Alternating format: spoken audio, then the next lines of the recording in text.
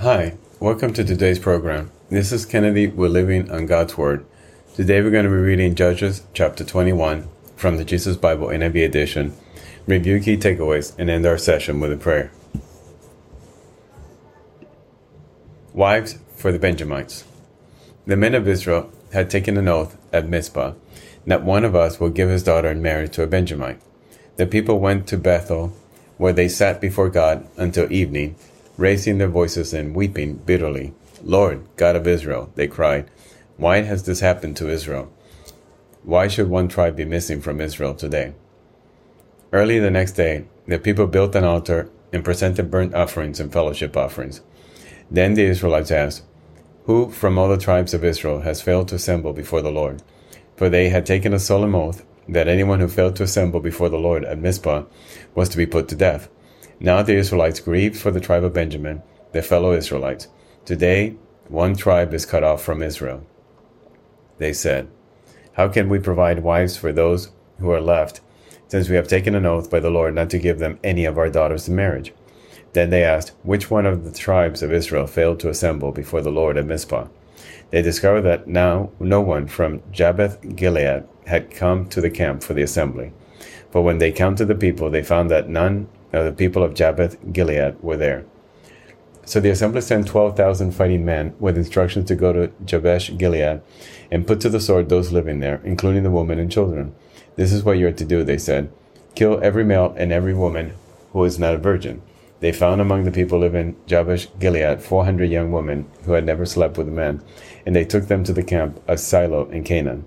Then the whole assembly sent an offer of peace to the Benjamites at the rock of Rimmon. The Benjamins returned at that time and were given the women of Jabesh Gilead who had been spared, but there were not enough for all of them. The people grieved for Benjamin because the Lord had made a gap in the tribes of Israel. And the elders of the assembly said, with the women of Benjamin destroyed, how shall we provide wives for the men who are left? The Benjamite survivors must have heirs, they said, so that a tribe of Israel will not be wiped out. We can't give them our daughters as wives, since we Israelites have taken this oath. Cursed be anyone who gives a wife to a Benjamite. But look, there is the annual festival of the Lord in Shiloh, which lies north of Bethel, east of the road that goes from Bethel to Shechem, and south of Lebnah. So they instructed the Benjamites, saying, go and hide in the vineyards and watch. When the young women of Shiloh come out to join in the dancing, rush from the vineyards, and each of you seize one of them to be your wife. Then return to the land of Benjamin. When their fathers or brothers complain to us, we will say to them, do us the favor of helping them, because we did not give wives for them during the war. You will not be guilty of breaking your oath, because you did not give your daughters to them. So that is what the Benjamites did. While the young women were dancing, each man caught one, carrying them off to be his wife. Then they returned to their inheritance and rebuilt the towns and settled in them. At that time the Israelites left that place and went home to their tribes and clans, each to his own inheritance. In those days Israel had no king. Everyone did as they saw. This is the end of Judges 21. So we see here that the Benjamites were nearly wiped out. The rest of Israel clans were prohibited from giving them their daughters to marry. So they devised a plan in order to provide enough wives for the Benjamites to marry and to continue and to exist and not totally be wiped out.